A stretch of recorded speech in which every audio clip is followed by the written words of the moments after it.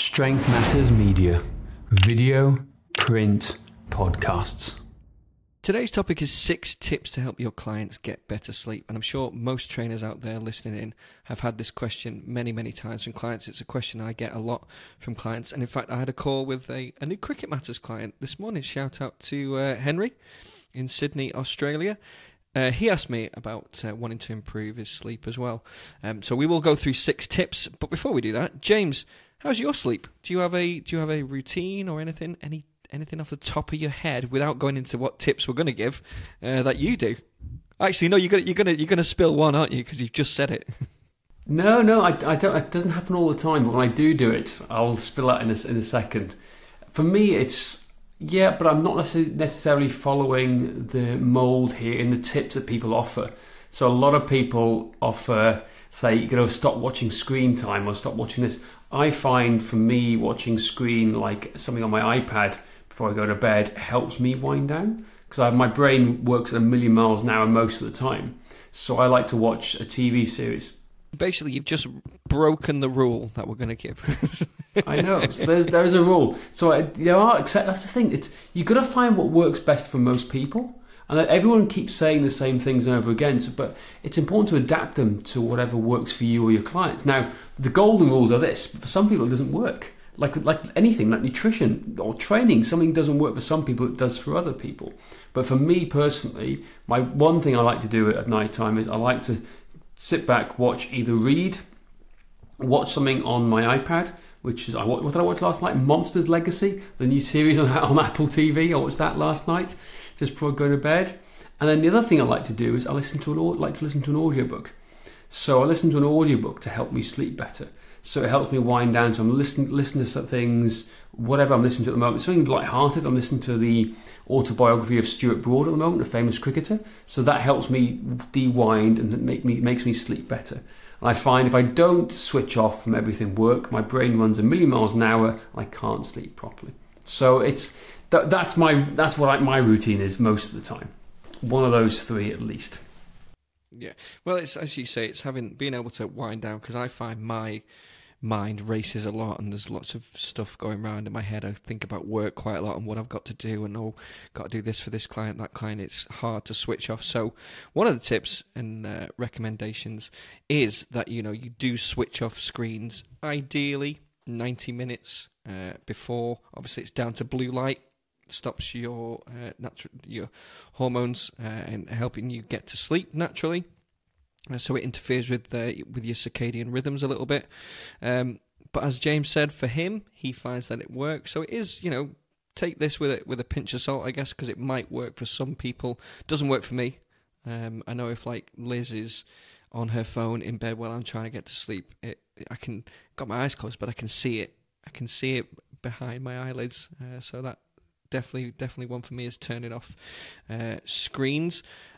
Artificial light, not the best. Again, obviously, electricity and modern age, as that affects our sleep as well. So it's important to dim your lights, turn them off. I don't know. Would you sit in the dark? I don't know. Well, it's interesting you say that, because I found this every time I go back to my parents' place. So where my bedroom is at my parents' place, it's now the spare bedrooms they've turned it into. I'm disgusted by it. How dare they? Right? So it's above the garage, and it's like an extension built onto it, and you've got a skylight. And what they have is a complete blind that blacks out the whole room. So you close the 2 doors, and you put it's a complete blackout. I always sleep better at my parents for 2 things. Well, I sleep better until one thing happens, and I'll tell you that in a second. But I literally sleep better because it's pitch black. Right? It's so quiet. It's in the middle of nowhere. It's on a blooming farm. So you can't hear anything here until you get woken up by the cockerel, or the rooster in American terms, at 6:30 a.m. in the morning. He just goes cock-a-doodle-doo like crazy outside. So for me, the pitch black thing is so important. You don't realise how much you need it until you have it for the first time. And then even then you sleep longer. I just find... I will happily naturally sleep in, whereas in Cardiff, because the curtains are not quite as dark, obviously it's lighter outside, street lights, etc., I'll tend to wake up a lot earlier. But at home, completely blacked out, I'm sleeping in like a baby, an extra hour sometimes at least. Yeah. Exactly. So make your room dark, nice and dark, and also cool as well. It's, as we know, in England, not in England. Sorry, James, I've insulted you there. In Britain, and in the summer, when it gets hot, very occasionally, we don't have air conditioning in this country, and sleeping at night when it's hot is really, really tough. So apparently, an ideal temperature for your room is between 60 to 67 degrees Fahrenheit. So cooler room for sure. So dark and cool. And this is something you do. No, but staying on that, on those staying cool, something I do that I don't often do, because I prefer showering in the morning to get myself here. But when I do train late in the evening, or I'm doing some kind of sport, or I want to just I've been out doing something all day, I need to have a shower, I find that having a hot shower late at night really helps me sleep better long term. So make sure it's really hot, because basically the whole body starts to cool down, and the body needs to cool down for your sleep patterns, right? That's what they all talk about, having a cool room to sleep in, yeah? So it just brings down the core temperature slightly, so it helps you sleep better. So for me personally, it's another tip, but also all the science boffins in terms of sleep say as well. It's like trying to bring the temperature down, so having a hot shower improves your ability to sleep better at night. Here's a special message from our sponsor. Want more clients without breaking the bank on ads? Google is your ticket. Imagine being the first name clients see when they Google your services near them. Sound impossible? It's not when you've got Strength Matters on your side. We'll build you a website and get you ranked high on Google for free. You'll save thousands on ads, web design and SEO services, plus get a suite of business tools to help you grow your business effortlessly. All you cover is our bulletproof hosting that comes with a full 90-day money-back guarantee. Ever wonder how many new clients you're losing by not being Google's number one? Don't wonder. Act now. Book your free strategy call at strengthmatters.com/website today.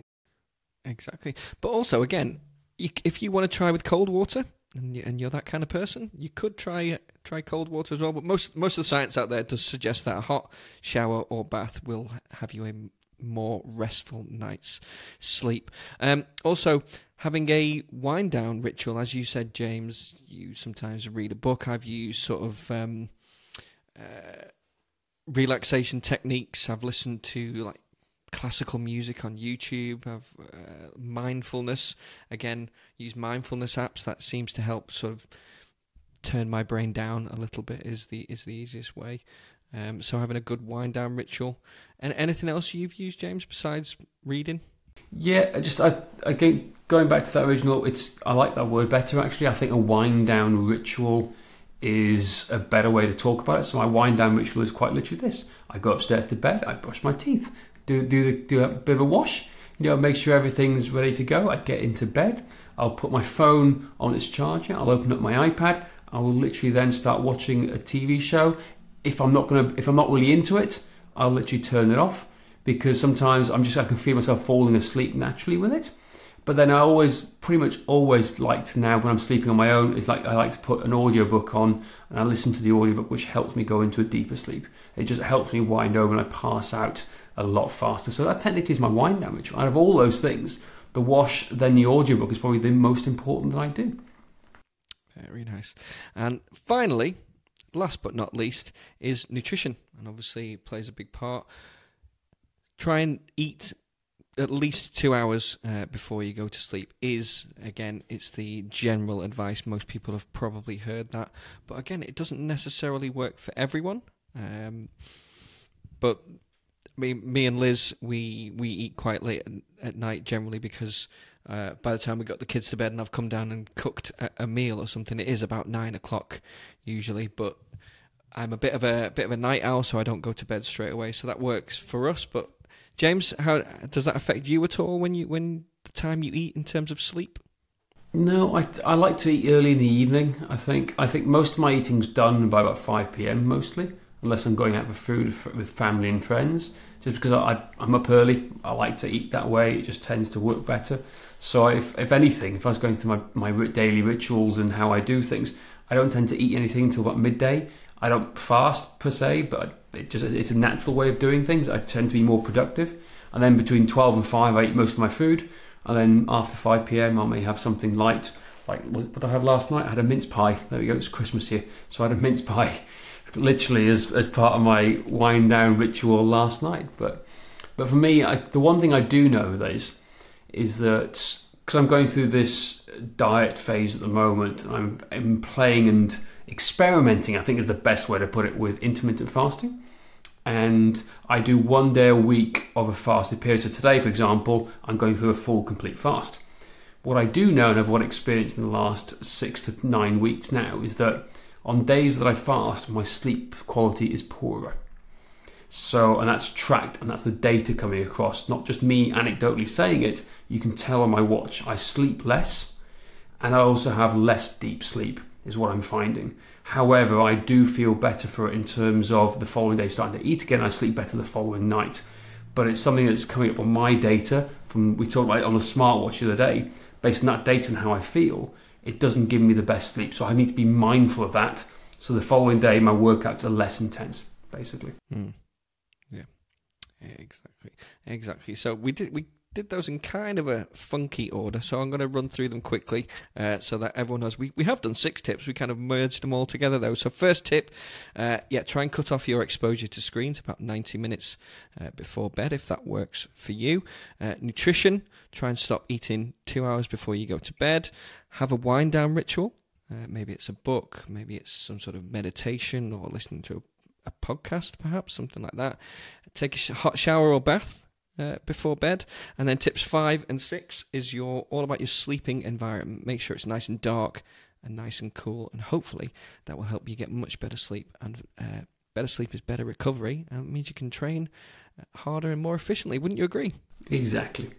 Who doesn't love sleep? Exactly. I love sleep. I don't get a lot of it because I've got 2 young kids, but I do love sleep. When I get to have a lie-in on the weekend, it's the greatest thing in the entire world. I'm sure parents listening out there can fully sympathise with me. That is it for today. Please don't forget to rate, review and subscribe. And if you want to find out more about our system of training, go to strengthmatters.com/system.